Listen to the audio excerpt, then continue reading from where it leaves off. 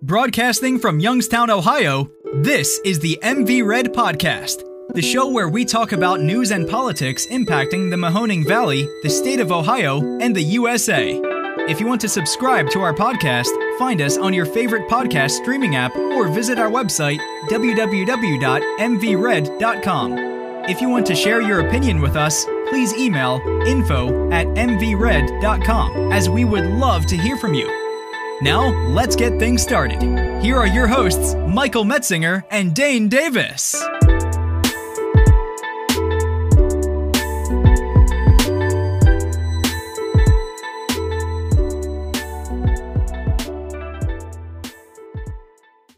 Hello, everyone, and welcome to the 8th episode of the MV Red Podcast. This is Michael Metzinger, and joining me for another exciting episode is Dane Davis. So, Dane, how are you doing this evening? I'm doing well. I'm eating a Stouffer's pepperoni pizza. But they have a name because they have this like weird shape. Is it a French bread pizza? Yeah, that's it. That's exactly it. Yep. I'm actually a big fan of those things. I'm not a big fan of much frozen food, but that's one of the few things I do buy. Right. I was Well, I don't want to jump ahead, but let me give you the spoiler. I was at Walmart stockpiling for coronavirus, and I was walking through the food section, and I saw these. I'm like, man, I haven't had these since I was like a 17-year-old playing video games all night long, and I threw them in the cart, and I'm eating one now. There you go. There you go. Awesome. So on this episode, we're going to talk about the coronavirus.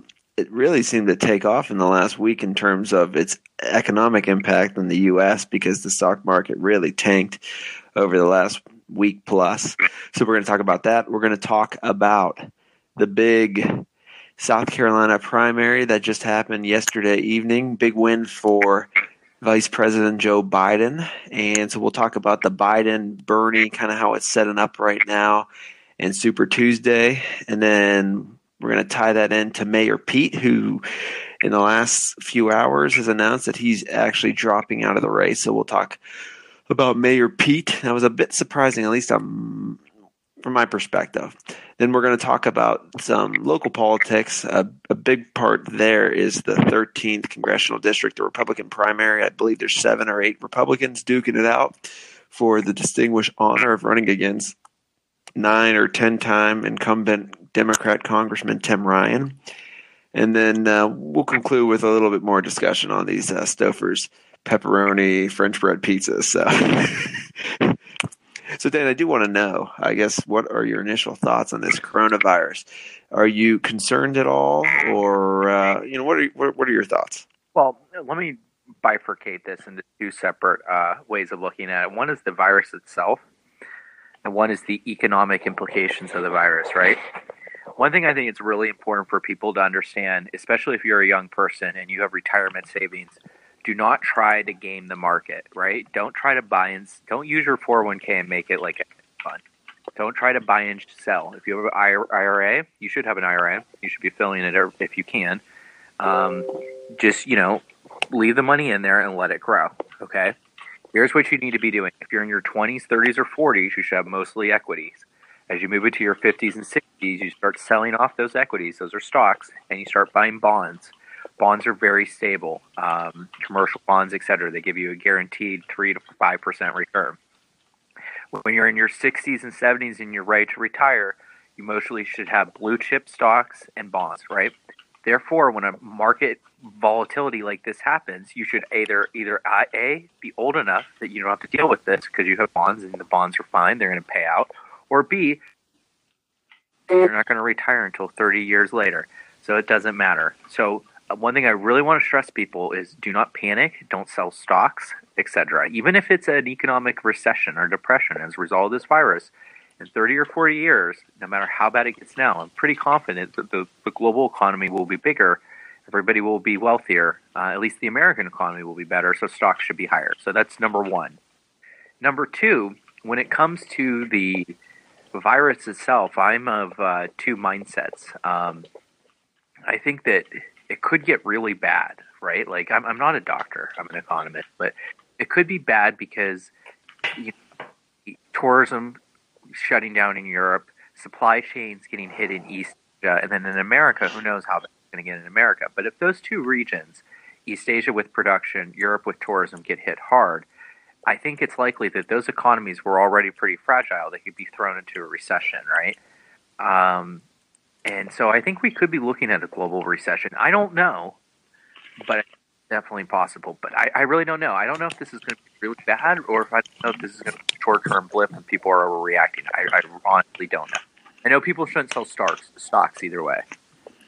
Yeah, I think I guess I look at the U.S. market, and it has been chugging along for the last few months. And I think part of this might be investors looking for a reason to sell off. I just think it was kind of chugging along a little too robust, and it's been hitting records. It seemed like up until, a week and a half ago, it seemed to be hitting new records almost every other day. So I think part of it was a reason to sell off. Now we're in the correction territory. I don't know if it's down 11, 12% off of its highs, but people got to put it in perspective. We're pretty much at where we were in, I think, late November, maybe early December of 2019. So, I mean, that's just four months ago. That's kind of where we're at. So I understand how people like to panic, but I think people at our age especially, this is not the time to panic at all.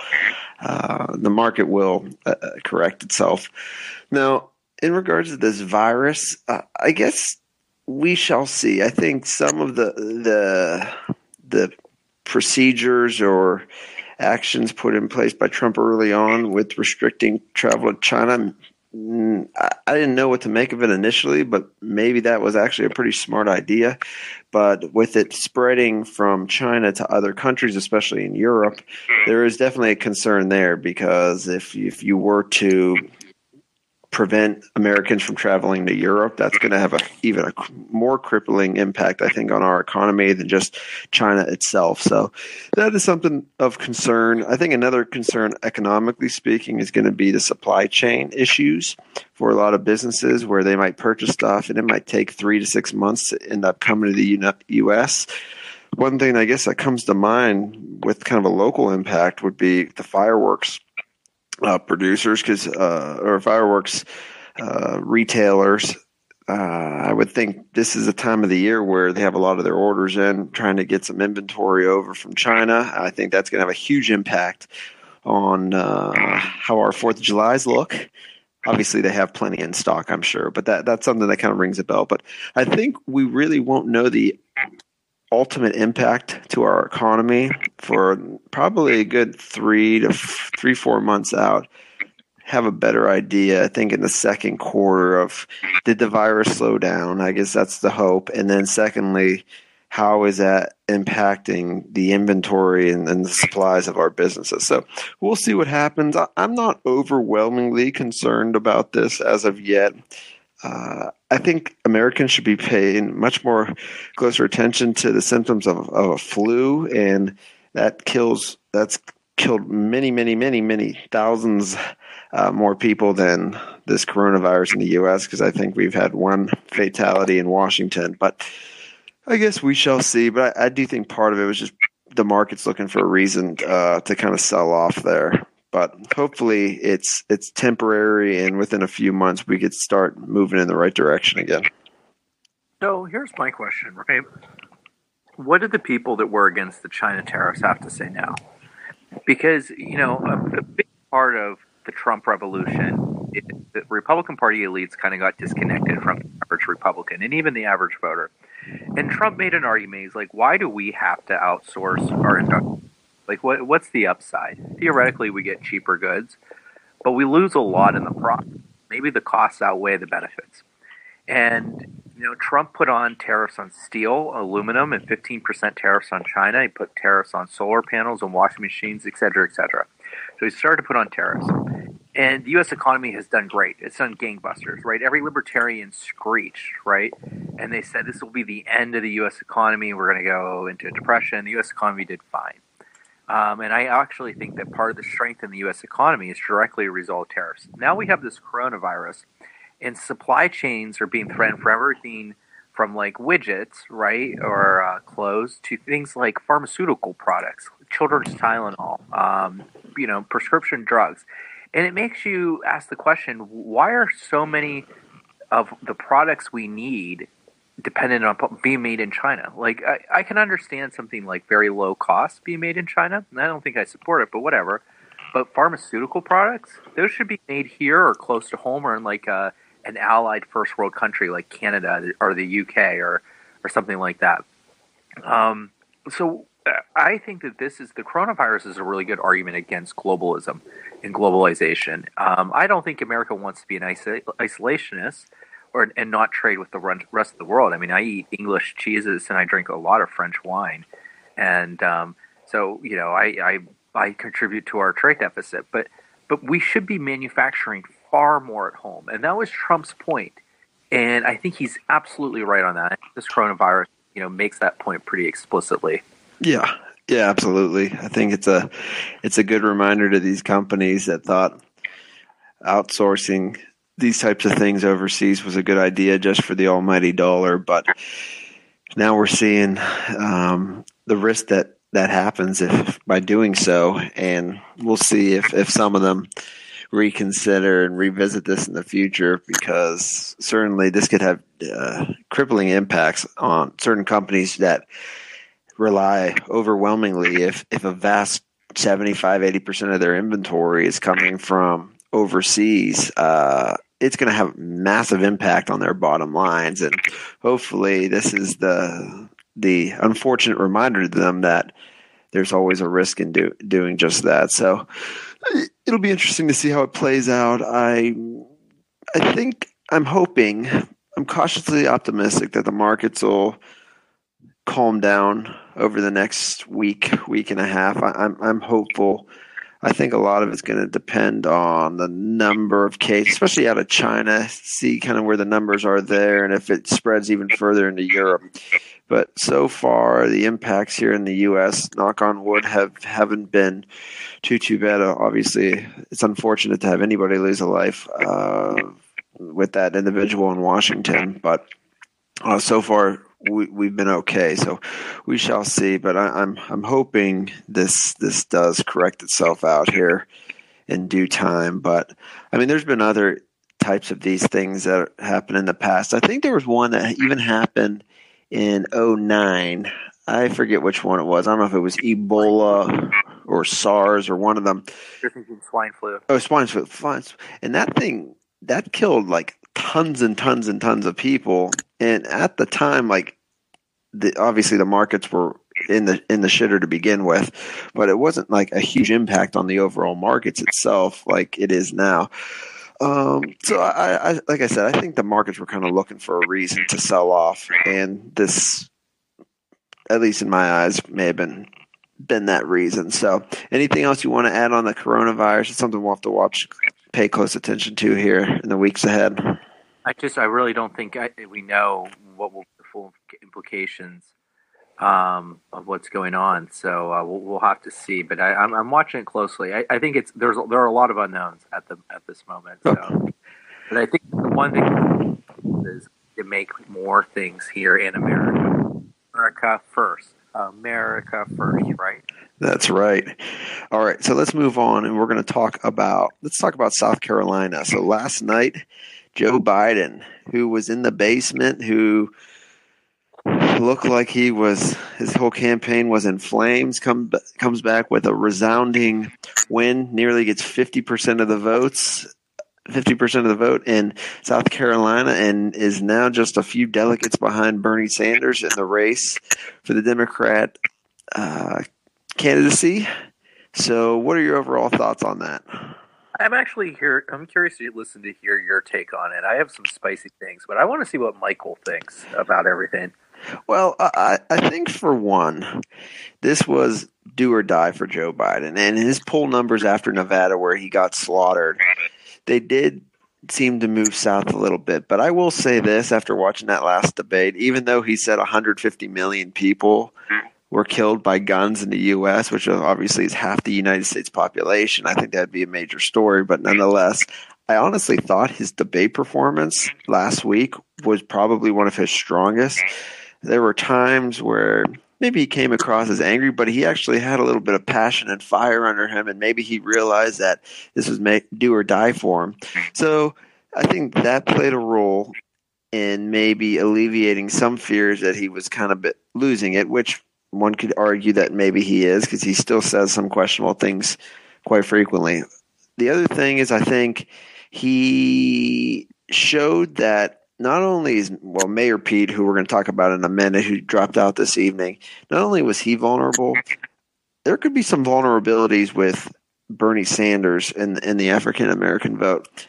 And Joe Biden, for whatever reason, for months now, has been polling very well with the African American vote. And once that Congressman Clyburn, I believe is his name, through his support behind Biden, it seemed like that, at least from reading the exit polls, seemed like that had a significant impact. At least 50%, I think, of African Americans said that either had some of an impact or a substantial impact on their vote. So I think that kind of played a role. And then lastly, I think it's kind of do or die time for the Democrat establishment. Especially in that state, they kind of had to do something. They could either support Mayor Pete or maybe Tom Steyer, but to stop Bernie Sanders, because let me tell you, there is definitely a push to stop Bernie Sanders, and there are grave concerns among the establishment and the mainstream media of a Sanders presidency. And I think a lot of people just decided, well, we're going to have to go with Biden, and maybe he's our last resort to stop Sanders. But I'm not 100% sure. I think maybe we'll know a little bit more come Super Tuesday, but I wasn't surprised that he won. I thought he'd win big, but I didn't think he would win that big. So I was surprised. I was surprised he won as big as he did. Sorry, me and this Stouffer pizza is really good. The thing to keep in mind is that the media is not a neutral third party, right? The media lies, and the media is biased. In the media, the big three networks, MSNBC, CNN, they are all establishment Dems, right? They're very cozy with the established Democratic Party, the establishment of the Democratic Party. And so they don't want Bernie Sanders to win, right? Bernie Sanders is not the establishment candidate, let's put it that way. They have every interest to overhype the Biden win to generate this comeback story, because one, it makes for an interesting story for people to follow, and two, ideologically, a Joe Biden is more closer to the average media reporter, or more crucially, media reporter, than a Bernie Sanders is, right? Mm-hmm. So, regardless of how well Biden could have done in South Carolina, he was already set up to have this narrative where he's coming back, and it's a contested race. I think if you look at the Democrats, they need two things to win. They need the black turnout in the inner cities, and they need suburban women. And here's why they need both of those things. They can get all the Hispanic vote they want. The Hispanic vote, though, is largely concentrated in states that are already pretty blue. California, Nevada. The Hispanic vote is because it's Cuban. The Hispanic vote in Texas is kind of also unique because there are a lot of Tejanos who vote Republican. So they can up the Hispanic vote, but it just makes California bluer. But the black vote is crucial because if you get a strong black turnout, a state like Ohio will flip to blue. Michigan flips to blue. Indiana can flip to blue. Pennsylvania flips to blue. Even North Carolina will flip to blue, or Georgia, right? Because you have inner city blacks, right, surrounded by suburban whites and rural whites. So they need to boost black turnout as much as possible. This is crucial. They also need suburban white women for whatever reason, because this is like the big swing group, right? They swung to the Democrats in 2018 and helped deliver the Congress, and they need them to stay on the Democrats because those two combined will win all these Midwestern states and guarantee them victory. The problem that they have is that Bernie Sanders does not poll well with blacks, specifically with the older black community. The people, I would say the boomer generation and like the Generation Xers don't seem very keen on Bernie Sanders overall, and in particularly Black Americans, right? And Bloomberg, the great moderate hope, doesn't seem to pull well with him either because he threw like every black person in New York City in jail. And when he threw in jail, he had the police to stop and frisk, right? So he hasn't won a lot of friends in that community, as they would say diplomatically. So the last guy, the guy left standing is Joe Biden. Now, it's interesting because Joe Biden is kind of an inept and not a very good politician. He's kind of got this reputation as being this like great moderate hope and this charismatic politician, but Joe Biden's never won an election outside of the state of Delaware until yesterday when he won the Carolina primary. Good point. Joe Biden ran for president in 1988. He plagiarized his speech from, I think it was Michael Foot, British Labour Party leader. He was a nobody on the political scene. He ran for president in 2008. He was still a nobody. He was polling like 2 or 3%, right? He was like Tulsi Gabbard tier. And then Joe Biden needed a bland white guy that's kind of folksy to kind of calm the Midwesterners down, and so that he picked Joe Biden. Joe Biden did that job well, and Barack Obama won the president. And Joe Biden was, I guess you could say, a decent vice president in terms of not policy-wise. I'm just saying, like in terms of what he brought to the ticket, but he definitely added something to the ticket, right? Mm-hmm. And then since then, he's not a good politician. He's incompetent, but he does have the support of the black community because he backed their man Obama, and he wants to support Obama. So the Democrats are between a rock and a hard place. Do they nominate the guy that has dementia, who's going senile, but gets black people to vote for him? Or do they nominate the communist who's 78 years old and had a heart attack? Or do they nominate the billionaire corrupt, well, I wouldn't say corrupt, but the billionaire oligarch who just, visually disdains anybody who makes under $3 million a year, right? Mm-hmm. They'd pick. And that's where they are right now. So I said a lot. I'll turn it back over to you. No, I think you bring up some good points. Let me see. I was checking in while you were talking because now Super Tuesday, I didn't even realize this. I should know this. I thought it was like a week and a half away. It's in 2 or 3 days. So 2 days actually. So I think there's something like 15 states, if my math is correct. But I was just checking out 538 because they have their little models and everything like that where they kind of figure out who they think is ahead in which state. And up to last night, they had Biden fairly close in a number of the southern states. And then after last night, his odds improved quite a bit. Enough so that he's still going to get beat up, I think, fairly bad in California in terms of delegates, but he can make up for it in maybe some other states or keep it somewhat close. It's going to be really fascinating to watch. My ultimate hope, though, is I wanted somebody else to emerge as this competitor to Sanders. I was kind of surprised with how Sanders rose. He kind of was that, we had Kamala early on, and then we had Elizabeth Warren and Mayor Pete, and they all had their week or two of maybe being considered the front runner. And Sanders got it at the right point in time, leading up to Iowa, and then he carried that momentum up into New Hampshire, and then he slaughtered the squad in Nevada. So he kind of got the momentum at the right point in time, but I always thought he wasn't necessarily just going to run away with it. I felt as though there was going to have to be somebody to step up and compete against it. Now, I honestly thought Joe Biden was going to fizzle out at some point. He just, leading up to, I would say, Nevada, he had a really poor performance in New Hampshire, and it just seemed like, okay, this guy doesn't have it. So I was impressed with his win last night.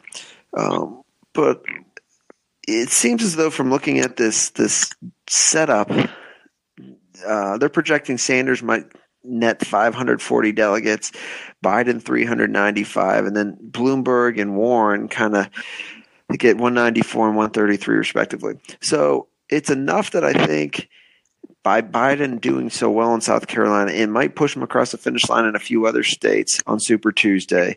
Keep this delegate margin from Sanders within, looks like about 150 or so.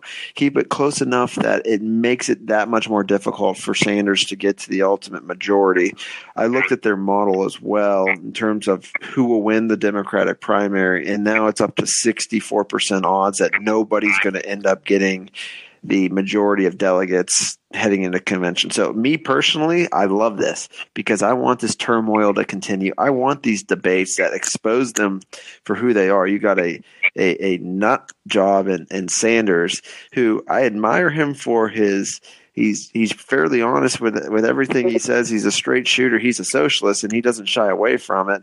But he's a radical and there's no way around it. Then you have Biden, who outside of the last debate, I think has performed very poorly in many debates and he just says things that leave you scratching your head. And then who even knows what's going to happen with Bloomberg, Warren, and Klobuchar. But I want this race to continue. I want them to continue to go at each other, expose themselves for who they are, because I just think in the long run, it's leaving a lot of independents or maybe some of those Republicans or who aren't big fans of Trump. They see what the alternative is, and I feel as though they might be able to justify their support for Trump come November. Who do you think ultimately?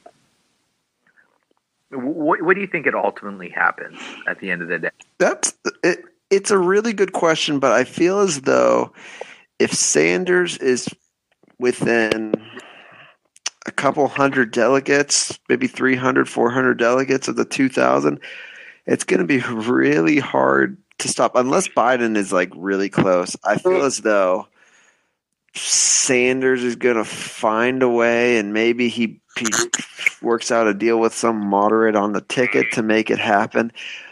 The concern would be this.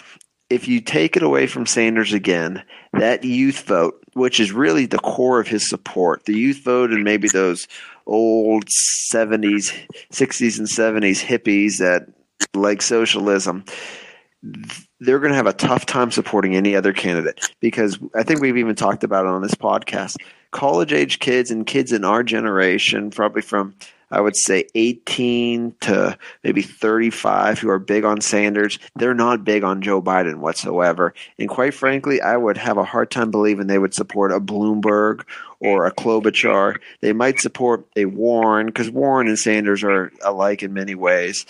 So if you take it away from Sanders, you're going to alienate a large chunk of support for the Democrats that they need. That is already vulnerable to begin with because they're not a reliable voting group.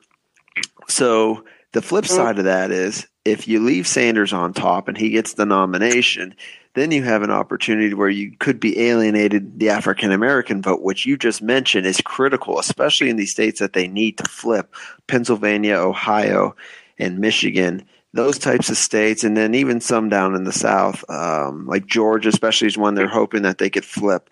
These are states that if you have Sanders at the top of the ticket and those African Americans don't turn out like in 2016, like they didn't turn out in the numbers they needed to support Hillary Clinton, it's going to have detrimental effects on them and even down ballot, I think, as well.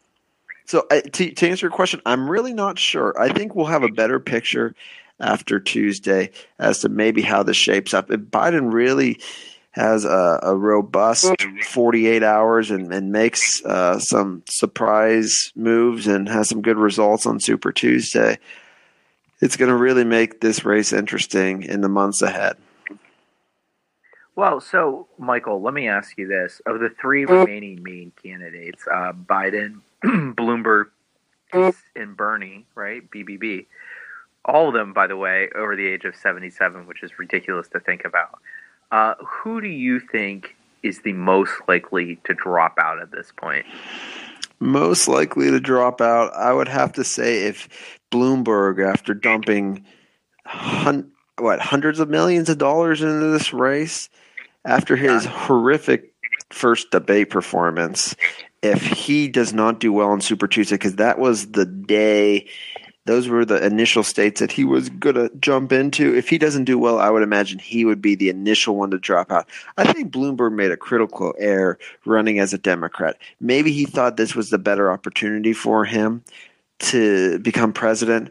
But I honestly think in this day and age, with how far left the Democrats have gone and what with some in the middle who just don't like Trump and his personality, they might like his policies, don't like his personality, I think Bloomberg may have been better fit to run as an independent, maybe screw this race up just like Ross Perot did back in 92. I think that could have had a greater impact on this race than him running. I just think it looks like he's just going to fizzle out here unless he does better than we're expecting him to do on Super Tuesday. All right, Dane. So I think personally that Bloomberg would be the first to drop out. So what are your thoughts? I think that there are two separate questions. I know I've used that phrase once already, but one is who will drop out willingly and who will drop out unwillingly. And unwillingly, like the impolite thing to say, and I want to be very clear, I'm not wishing ill upon anybody, right? But these are men that are 78, 77 years old. Bernie Sanders had a heart attack. Joe Biden's not mentally the most stable. I'd say Bloomberg's relatively healthy, but he had heart surgery of some sort, I think. Mm-hmm. There's a real question as to, could the stress of the campaign, which is very intensive, affect their health? I don't know who necessarily that will affect, but I think that's one question. It's most likely to drop out, right? And given what we know now, I have to say it is Bloomberg. I think you're right. I think that probability is still low. Of the three, he's most likely to drop out because Biden will get delegates. And Biden will be able to, I don't think he'll necessarily have the most delegates or, I don't think he'll have a plurality or a majority of delegates, but I think he'll be able to get to the convention. Bloomberg, it seems like he won't have a ton. But I still think he doesn't drop out because he has the money to go all the way. And his hope is that if there's a contested convention, he can kind of come out on top. So I don't know. I don't think any of them drop out right away. Yeah. I'm going to ask you a different question to kind of go along with that. Which of the candidates remaining on the Democrat side do you believe poses the greatest challenge to Trump? That's a great question. I was going to ask you that actually before this thing. I actually think that Biden. No, of the remaining three, assuming it's those three. I'm going to go with the out-of-the-box opinion and say that Bernie Sanders does. Now, everybody is saying that Bernie Sanders is the weakest of the three Democrats. But I don't know if I even really believe the argument I'm making, but I want to make it. Trump was argued to be the weakest Republican, but if you squinted your eyes, you could see ways in which he was actually the strongest Republican because he would appeal to new voters. His issue set was different from the standard Republican issue set, right? Bernie Sanders, it's kind of the same thing. Bernie Sanders could potentially turn on a lot of disaffected voters who are kind of apolitical but don't like the system and aren't content with it. And moreover, if you have an economic meltdown of some sort and banks get bailed out again, you're going to have a surge in populist anger. And somebody like Bernie Sanders would be well capitalized to take that on. So I also think Bernie Sanders could play well potentially in the Midwest. He could, his economic message may resonate with working class people. He said the right things on trade and to win a state like Michigan, to win a state like Pennsylvania and Wisconsin. So I think I'm going to make the off the wall prediction, say Bernie Sanders is actually their strongest candidate. You appeal to working class people, plus you have a surge in millennial support. Yes, the 10% establishment that you see on TV doesn't like him, but the 90% of ordinary people do. You have some economic weakness, and he comes in. That's my counter conventional wisdom take. Okay.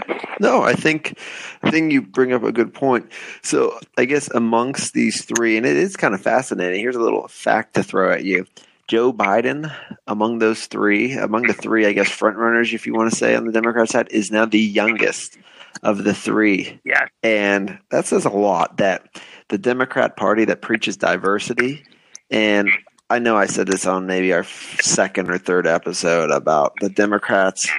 A lot of them have been quick to point out about the Republicans are the party of old white men. What's it say about them that their three remaining top-tier candidates are also old white men over the age of 77? It's remarkable.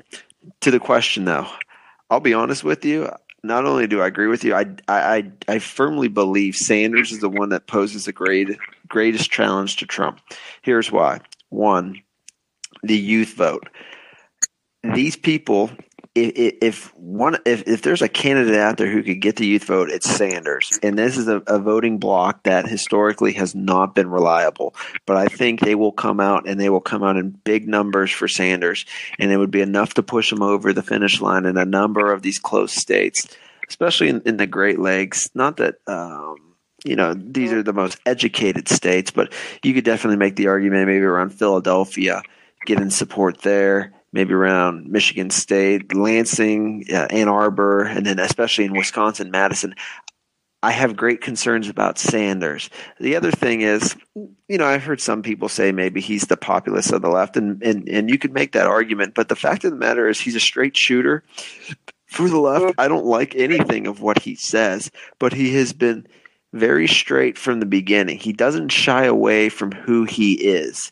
And it's easy to sugarcoat who you are when you're scared of maybe repercussions for your opinions.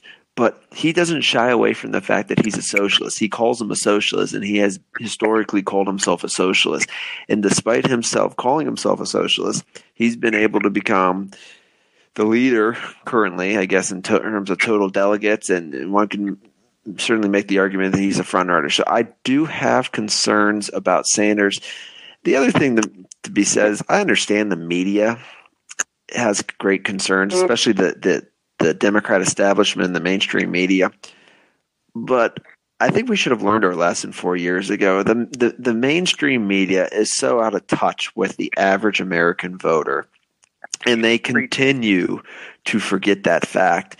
They continue to go deeper and deeper into these blue bubbles. They just talk with the same people on their shows. They never go out there in the heartland and just talk with average American people about the issues and where they're leaning. They just stay in New York, stay in D.C. So, the media could push Biden and this narrative that Biden's got momentum and all that. But I do have concerns about Sanders. He, like I said, he's a straight shooter. He says what he believes in. A lot of people don't like what he believes in, but there's a reason he has the support he has. And I just have great fears that if he is their nominee, he's going to bring out huge numbers among the young vote, and it would be enough to push him across the finish line. Yeah, I am worried. The arguments against Bernie Sanders, it remind me a lot of Trump, the arguments against Trump. Now, I don't think Bernie is the Trump of the left. I think Trump had a lot of charisma and special things that made him unique. But he's the most like figure, right? And I do have this feeling that Republicans are kind of poo-pooing Bernie Sanders and saying nobody would ever vote for him. He's a socialist. Well, millennials are socialists. Millennials have not been raised on the horrors of socialism. Millennials don't even know where the Soviet Union was on the map, right? Let alone all the deficiencies and problems. My fear is that people are kind of downplaying Bernie Sanders, and he's actually a much stronger candidate than people assume. That's like I always thought that Pete Buttigieg, right, to make the opposite case. I thought he'd be an extremely weak candidate against Trump. He would fail to turn out minorities. He would fail to support, he'd fail to rally, people in the suburbs. The people that would vote for Pete Buttigieg would be like your Kent State professor, and the people that live in Shaker Heights, right? But the people in Parma would not turn out for Buttigieg. The people in Youngstown, right? They wouldn't really turn out for him. I thought he was the weakest candidate, but the media loved Pete, right? Because he ideologically was akin to them. And cultural class, he was from their culture and their class. But Bernie Sanders, I don't know. I'm worried. I could see two arguments. I could see him being destroyed, but I can also see him being the strongest one. I don't know. But I think people that underestimate him do so at their peril. Yes. Another thing I want to add. I think there's a lot of people on the right. I listen to talk radio, and a lot of people who listen to talk radio are in that boomer generation, older. I guess many of them are older white men, at least from what I could tell from listening on talk radio. They hear that word socialism, and among that generation, that is a word that would scare the crap out of people their age. But they don't understand that people our generation are open to that idea of socialism. And just because Bernie Sanders is a socialist doesn't mean he can't become president of the United States.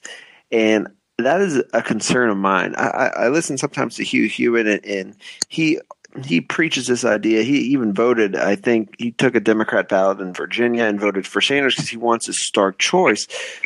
But again, I do have concerns when people who have this mindset that socialism it's an easy victory for the right. I don't quite agree with that, and the risk of having him on the ticket and him winning, and possibly the Democrats taking control of the Senate and retaining the House, should have huge concerns among those on the right. So I guess that's just my overall thoughts. But I think people need to remember they need to be willing to listen to the other side and hear what people have to say. And I think there are some on the right who are very closed-minded and not willing to hear why Bernie Sanders appeals to voters. And I think if you listened, you'd have a better understanding of why maybe both of us have some concerns about him. The more and more I think about it, the more and more I am concerned that he, not only could he end up being their nominee, but I do see a path for him becoming president. Yeah, I do too. I'm worried, especially economic recession too. So real quick, before we move on, talk briefly about Mayor Pete. I did have a question from my cousin Nico Morjone, who we had hoped that maybe he would be able to participate in part of this episode tonight, but he was unable to, and maybe in a future one we'll get him on.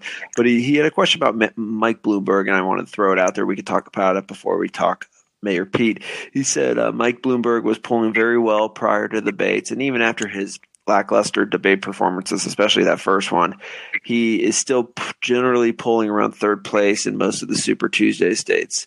So he wants to know why we think what we think it says about the field and the voters that prior to seeing him in the debate or really knowing anything about him and his stances that he was doing so well. And I guess my first initial thoughts are he was using his money to frame this idea that he is the great kind of moderate type guy to bring everybody together. He's well respected on both sides of the aisle. He did a lot of great things in New York City.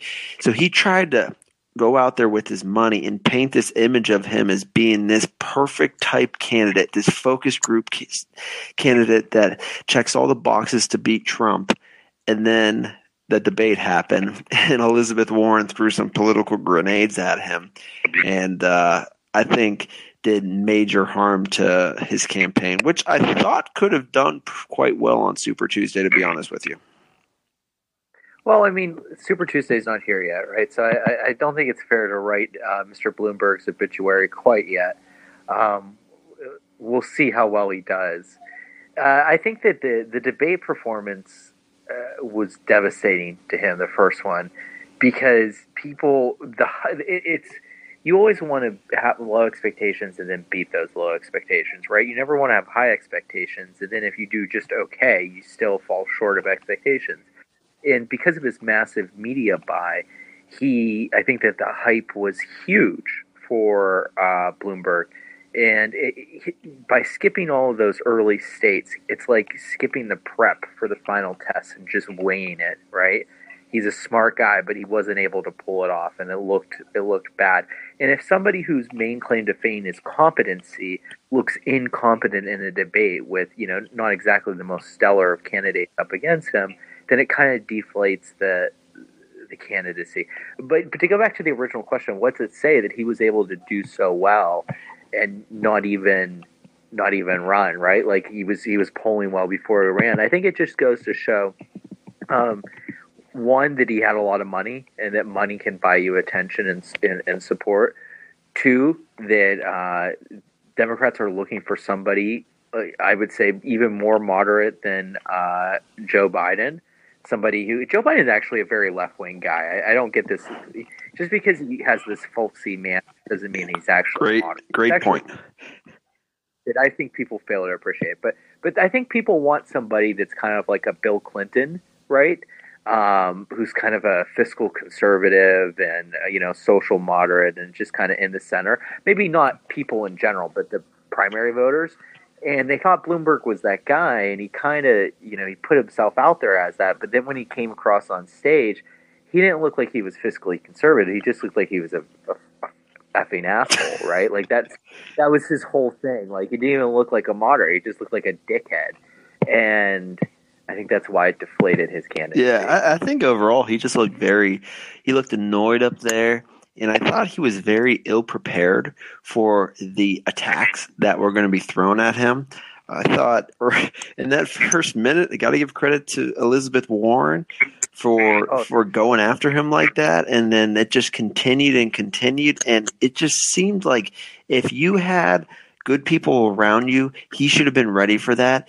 And there were times when the other candidates were talking and they would show him and he just seemed very annoyed and he would roll his eyes and just I thought those shots on TV alone of just seeing that just showed that he just thinks maybe that he was going to be able to buy his way to the nomination, and it backfired so much for him. So I guess we shall see kind of how it plays out on Super Tuesday with him. I know he's pinning a lot of his hopes on these states, and he spent tons and tons of money there.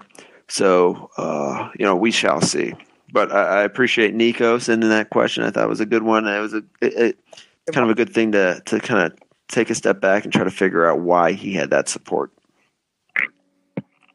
So let's see here. Next, we want to talk Mayor Pete, who just announced a few hours ago that he was backing out. I guess my initial thoughts on this were I do find it fascinating that he's backing out, and yet you have Elizabeth Warren, who the more and more I listen to her, the more delusional I think she is, that if she thinks she has some sort of path, or I'm not sure what she's trying to do.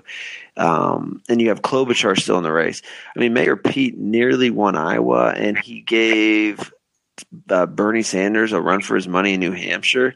And after 2 weak performances in Nevada and South Carolina, he backs out. On the surface, I feel as though something might be up there. I just thought it was kind of premature for him to back out. I know before there were any votes cast, he had some success actually raising some money, but I don't know if it was a money issue or it just seemed kind of strange to me that he's backing out. But what are your initial thoughts on that? Well, we kind of covered this, but I want to say one, Elizabeth Warren is staying in because she wants to be Joe Biden's vice president. What she'll do is she'll say, hey, you get my 10% of the delegates, mix with your 30%, and yeah, we've got 40, and I'll support you, but I get to be your vice president. Or she'll make the same offer to Bloomberg, right? Like she knows she's not going to win, but she wants to get a 15% of the delegates so that she can use those as a bargaining chip, which is smart. I would do the same thing. I would stay in all the way. If she has the money to do it, that's the big question. She has the money. That's why Elizabeth Warren's staying in and hasn't dropped out yet. She, at one point, don't forget, was their strongest candidate in terms of who was most likely to win the primary. Correct. She had a quick rise, quick fall. The other thing, what was the other issue? Oh, Pete Buttigieg. Pete Buttigieg was somebody that the media loved, right? He's the opposite of Bernie Sanders. Those two exist on a spectrum, not in terms of policy, but just in terms of culture and class. Bernie Sanders, the media can't stand. They hate him, but the average man in the Democratic Party or average woman loves him, right? Pete Buttigieg, the media loves. The elites at the Democrats, the people that work at the Center for American Progress, they love Pete. But the average Democrat who's not a boomer with a 401k balance of at least $1 million really doesn't care for him. Doesn't do it for him. Him dropping out, or he dropping out, I don't know. I think I once described Pete Buttigieg as like a Bank of America gay pride float. And I think that description is apt, right? He has all the soul of a PowerPoint template and, all the originality of a PowerPoint template, right? He's just whatever you want him to be, he will be it. And I think he's truly a reprehensible human being, not so much in what he's done, but just what he represents. He represents this entire class that has governed America. They feel entitled to govern this country, not on the virtue of anything that they've done, but their credentials, right? Pete Buttigieg didn't serve in Iraq. He went over and he was like part of some, it is brave to go to Afghanistan or wherever he went. I think it was Afghanistan, but he was a part of basically the back office where he was doing something that we really don't know about today, paperwork, something like that. He didn't serve in the front lines. He didn't go through any of that, right? He got zoomed into this one position based on his degrees, based on his credentials, right? 2 or 3 generations ago, the people that led this country, they knew the taste of combat. They'd been well trained. They could read classical Greek or classical Latin. They knew history. They knew Herodotus. They knew, all the great English writers and that. They were very educated. They were a true elite class. Today, we've been replaced by people that go to Harvard because their dad bought them a spot, or because their mom donated $20,000 or $200,000, excuse me, to build a new science wing, and they take classes in why white people are bad and racist or responsible for every problem in the world. And they quote Harry Potter on Twitter every time a global problem emerges. And Pete represents that class. Actually, I think he's smarter than those types of people, but he represents that class, right? These people that have credentials, but they don't have any real leadership qualities. And the fact that he was so arrogant to think that he could become president of the United States at age 37 after doing a mediocre job of governing a forgotten second-tier city, it just shows you the arrogance of that class. And the reason he got that arrogance is because he's part of that social class that is highly credentialized. Yeah, I think that's a good word to describe him, is that word of arrogance. I think maybe it was even your wife posted something on Facebook that I thought she really hit it right on, was that she felt like the Mayor Pete campaign had like a room full of millennials who just were all about writing like the perfect one-liners. I thought in the debates, he would say all of the right things, and he was very savvy and he knew what to say. And then he even threw in Spanish in the one debate that just really was just like, are you really throwing that out there? And I loved Klobuchar's response where she said, well, we can't all be as perfect as you. I think he thought he really was this perfect type political person, saying all the right things. And the more and more I saw him, the more and more of a phony I thought he was. I had a coworker at work, or I have a coworker who's been high on Mayor Pete and as to somebody he thought could do well, because he's looking at from the perspective of who seems most reasonable out there. And obviously when you listen to him, he would spew a lot of far left things, but he would just kind of say it in a way that was somewhat comforting to maybe some more moderate people. And it's like, and if you're watching from the perspective of a conservative, who on that stage maybe doesn't sound so far out there on the loony bin, Mayor Pete sometimes sounded somewhat reasonable with what he would have to say. But the fact of the matter is he was the mayor of a 100,000 person city in South Bend, Indiana. And he had this unbelievable rise. And I think he really fooled and conned a lot of people into this rise. And maybe one day you could see him running for Senate in Indiana. I'm not even sure he would win that. He just was so... I just view him as a phony. A lot of what he would say, he'd say the right things, but he'd have nothing to back it up. And I guess another thought as to why he backed out, and just looking at the South Carolina exit polls, he got slaughtered among the minority vote, like the non-white vote, African American vote. He got 3%. And this was something that was lingering for months now. There were polls that showed him around 1 or 2%, and he never was able to rebound from that. And again, we talked about Bernie with the young vote and Biden with the black vote. Well, Mayor Pete had zero support among African Americans, and I think maybe part of it was that. But again, I just find the timing of this questionable unless he is against Bernie and he's hoping that his supporters will go to Biden or maybe Bloomberg. But I've seen some tweets with some people some polls that show second preference of his supporters, and it hasn't necessarily been a clear-cut anti-Bernie type vote. Actually, a few of them had Bernie as the top choice. So time will tell us what kind of impact this has. But he had his little run. But if he wants to have a run again, I think he needs to have a more credible standing on the national level and get in to at least the U.S. Senate in Indiana, and we can kind of go from there. But I just view him as a phony candidate. Yeah, there's people I disagree with politically. Bernie Sanders is one of them, but there's people I just can't stand because of their personality, and Pete Buttigieg is one of them. I really cannot stand him. Actually, ironically, I think a lot of millennials hated Pete for a lot of the reasons you mentioned, but yeah, there you go. So that's. I guess anything else? What are your predictions for Super Tuesday? We'll go with that before we talk a little bit of local politics. I think I'll just make this quick. I think it's a surprisingly good night for Bernie, and I think that Biden and Bloomberg split the moderate vote, but Bernie is stronger than people anticipate. I don't know what that means in terms of actual numbers, but I think it's a good night for Bernie. And it's his recovery. Yeah, I think the magic number is 15%, and in order to get any delegates in the state, you need 15% of the vote. And the state you really, really got to pay close attention to is California, where I think he's going to rack up huge margins. Will it be enough to keep maybe Biden under 15%? I don't know. It's going to be tough, but if he does, he could really put Biden in a very, very difficult spot in the delegate race. So that's something to watch there. Biden might do well in the southern states and in a few other spots where maybe was somewhat close. But I think North Carolina, maybe Texas and a few others, you could see Biden doing well.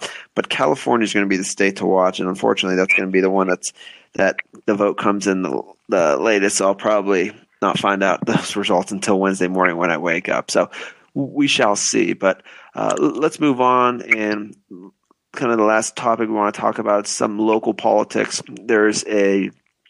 Actually, very surprisingly, there are 7 or 8 Republicans running for the candidacy to get the nomination to run against Congressman Tim Ryan in the 13th congressional district. You have, I think his name is Robert Santos. You had mentioned, is it Hennon? There's Christina Hagan. There is Lou Liris, and then I think there's a handful, 2 or 3 maybe, from maybe Portage and Summit County as well in this race. But what are your initial thoughts on that? I was at a Geauga County Lincoln Day dinner. If you ever want to get involved with Republican politics, go to the Lincoln Day dinners. Each county has one. They raise money for the county party and their operations, and you meet a lot of people, right? And I was at the Geauga, and they mentioned Tim Ryan, that Tim Ryan they think is beatable. And, of course the Republicans are going to say we're going to beat Tim Ryan, but I do think that there's a feeling on the ground that, like, this guy is vulnerable, and if we pick the right candidate, maybe not this time, but maybe within the next 2 to 4 years, right? So, I don't know. They mentioned Trumbull County at the Geauga County Lincoln Day dinner. Actually, I saw a lot of Trumbull County people, and I don't know who the candidate will be. I think it will probably be Hagan because she is the kind of the establishment candidate, just because she's well known. Yeah, I'm not saying that she's the best known, right, of all the candidates from the perspective of the Republican Party candidate or the Republican Party, but. I think we'll see, but I think that whoever runs, like, there is a chance to beat Tim. I think he can definitely be beat. Yeah, I for one, full disclosure, I do have a Hagan sign. I never thought I'd have a Hagan sign in my front yard, but it is not for Bob or Michelle Hagan. Is this Bob? What's that? Buckwheat Hagan, buckwheat. Remember, I mean, this is the difference between what's the difference between Bob Hagan and Dane Davis? Well, Dane Davis has never called any racial slurs to black people. I treat all human beings with respect because we're all God's children. You can't say the same about Buckwheat Bob, who called a black man buckwheat while at the Lemon Grove. Yeah, not nice. Sorry, go ahead. No. And there's I initially in one of our podcasts we had thought that maybe she would be able to pick off some people with the name, but I will say this: I have the sign in my front yard, and at the top in big bold letters it says "Pro-Trump" at the top. So I don't think she's going to fool anybody in that regard. But I guess here's why I hope she wins. I guess for one, I agree. Maybe she's the establishment pick. I know Mary Taylor support her, and a lot of the county Republican people are support her. She's really not like an establishment type candidate in terms of her policy. She's actually very, very conservative on a lot of issues. But my hope is that she wins, and that by winning, she catches the eye of the major fundraising arms or maybe a political action committee, something. In order for Tim Ryan to lose, somebody needs money. I thought DePizzo did as much as he could with virtually no money, but I don't think you're going to get more than 40% of the vote unless there's significant money dumped in, or maybe not even significant, just some money thrown at this race. So I think that's number one. Number two is the question is, how strong will Trump be in this particular district in 2020? I think he may have. I'd have to look, and I'll confirm this in a second. But I'm fairly certain he lost this district by maybe 5 or 6 points in 2016. When you look at it from the presidential level, and I am confirming that right now, he lost it 51-45. But Republicans have won it. John Kasich won it, his governor's seat in 2014. Rob Portman beat Ted Strickland 48-46 in 2016. So the real question will be, is Trump's support stronger than it was 4 years ago? And I'll be honest, I'm not real sure about that. Perhaps in certain parts of the district it is, maybe not necessarily in other parts. So I think money plays a factor. It's nice to have a credible candidate who's actually won on the ballot before and has name recognition in some parts of the district. And then I think third, just with Tim Ryan dropping or leaving the State of the Union and just how he's been acting, his behavior of late. If you could frame it right with the money, you could paint him as being out of touch with our district and losing sight. While our district has become more and more, I'll say purple, he has gone further and further to the left, and it just it's not. Did we ever talk about that? I'm sorry. No. Go ahead. Did we ever talk about the State of the Union and Tim Ryan? No, we have not. How fucking pardon my okay, that's hypocritical. How classless can you be? Okay, I get it. You don't like Trump. I get it. It's a rote political speech, but it's 1 hour and a half of your 1 hour and 30 minutes of your time. Just sit through it, please, for the civility of the country. Right? Nancy Pelosi ripping up that speech was horrible, but then Tim Ryan left early and then tweeted it out. What a dumb move! What a dumb move!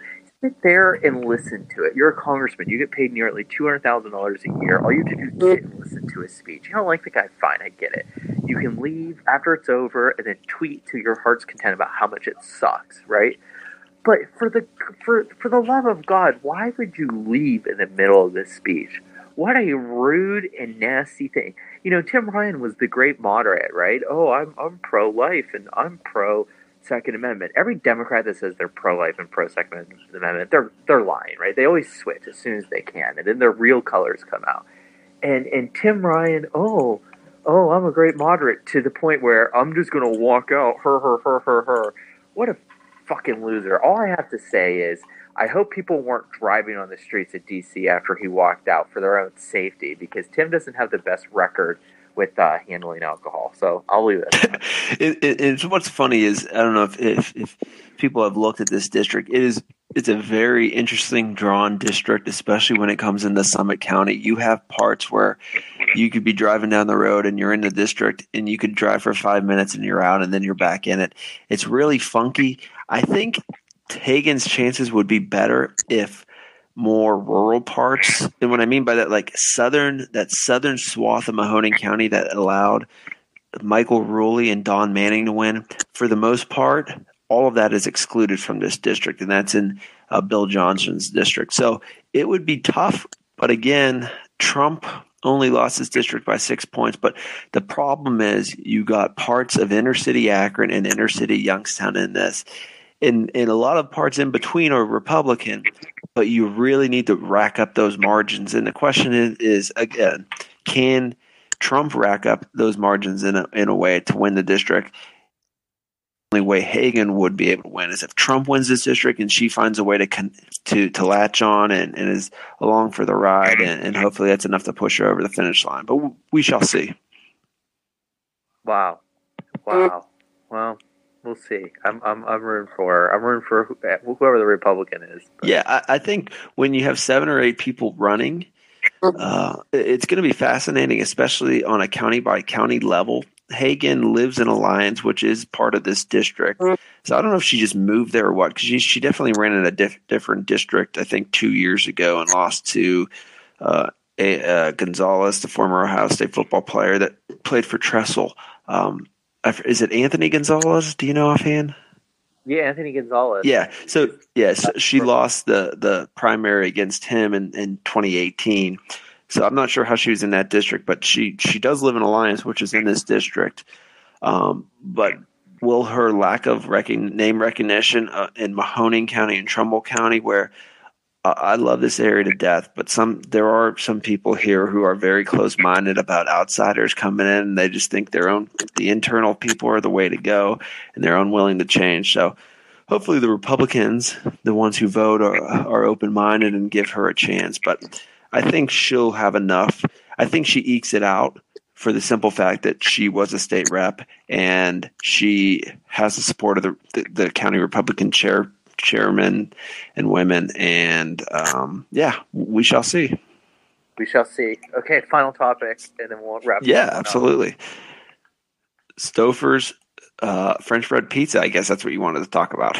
Yeah. So I was in Walmart, bought some Stouffer French bread pizzas. Look, here's the thing. I don't know why shaping them like, a magnet or something makes them taste so differently than a regular pizza, but it does. It really does. I like Stouffer French bread pizzas. I don't even consider them in the pizza genre. They're their own category. You know what I mean? Like McNuggets. A McNugget is not the same thing as a chicken tender. A McNugget is its own genre. It stands alone. And Stouffer's French bread pizzas are the same thing to me. Yeah. And before this episode, we were talking about this, and I hardly ever buy frozen food. But when I do buy frozen food, these are pretty much the only thing. I think there's this one, and then there's another brand that I get at Target from time to time. It's like Uncle Baron. Essentially, they taste the exact same thing, so I feel like it's the same company producing it.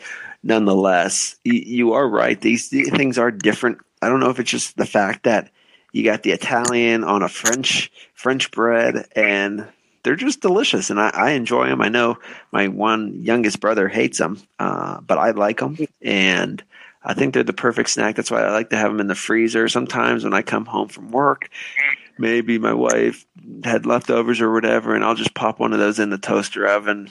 15, 20 minutes. It's a perfect type of a lunch or dinner just to fill my stomach. But I agree with you. They are quite delicious.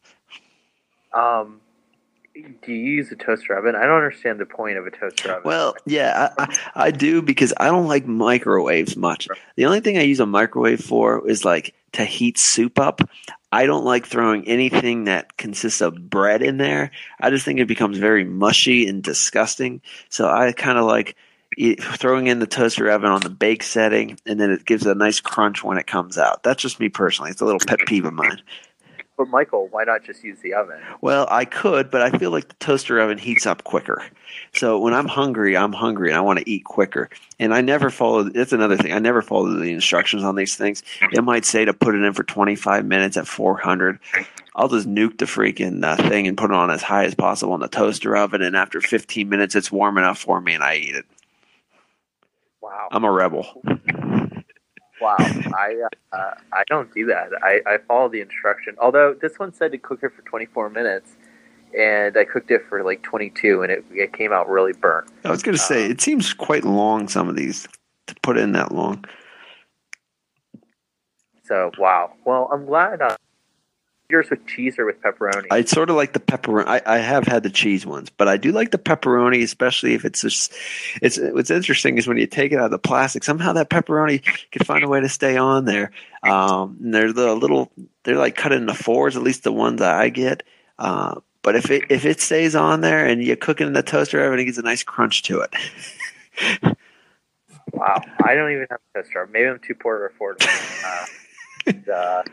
That's very middle class. Very much so. So, but yeah, I love my French bread pizzas. They're a perfect snack, I would say. Well, this episode was brought to you by Stouffer's French bread pizzas, the perfect snack for breakfast, lunch, or dinner. Stouffer's. And yes, so I do want to say thank you to everybody for tuning in. I know a lot of people have been asking me when the next episode is, and for those of you who may not know, I am a CPA that is in the heart of tax season, and I know, Dane, you're busy too with your family and work. It's just been a kind of a challenging time to find the perfect time and day to record these, but I wanted to get one in because there's so much going on the political front. We wanted to share our thoughts, and we'll try our very best. Maybe we could have another. When do we vote? I think it's St. Patrick's Day, so maybe we could have one before St. Patrick's Day. Kind of share our thoughts on the state of the race and give our predictions on a state level as to where we see things shaping up. Because I think a lot will happen between now and St. Patrick's Day. I think so too. I think that'd be good. Yeah, let's get one before, and then I'd like to do another one after March 17th. Because there are the Ohio primaries, and I'll probably have some commentary. So one before and one after would be great. Yeah, I agree. And once April rolls around, I'll have much more time to dedicate to this, and we'll have hopefully a lot to discuss over the summer. And my brother, I'll share this little tidbit. My brother and my cousin did go to the Republican headquarters and got a business card for the young girl who's heading up Trump's campaign in Northeast Ohio. Got her business card. So I'd like to try to get some guests on, and I think she would be kind of a fascinating one on. I think she's from like Alabama or whatever. So I'm kind of curious to hear how she ended up in Northeast Ohio running his campaign at such a young age. So I'd like to get some guests on and kind of make even get some other people on. Maybe my brother and cousin would love to chime in, some other people, just so keep it lively and hear some other thoughts, because it's kind of tough when it's a podcast. It's two people. Talk radio, you get people calling in. So we'll work on that here in the months ahead. Yeah, I think we need some more guests to spice this up. Absolutely. We are quite interesting, and people do love us, but I'm sure they'd be welcome and to hear some other people as well. Awesome. Well, thank you, Michael, as always. Yeah. And thank you, everybody, for listening. Hopefully you like this podcast. Tell all your coworkers, your friends, family who like politics to give it a listen, and we encourage you to certainly share it on social media. It's a nightmare anymore to promote anything on social media with political, especially on Facebook. It is so difficult to advertise anything anymore. I could explain in another episode, but thank you, Russia, for that, because that's the reason why I'm having a tough time promoting our podcasts on Facebook. But I'll leave it at that. Thank you, Dane. Hopefully you have a good week, and we'll see how Super Tuesday shapes up. Okay, Michael. All right. Thanks, everybody. Don't get corona. Bye. Bye.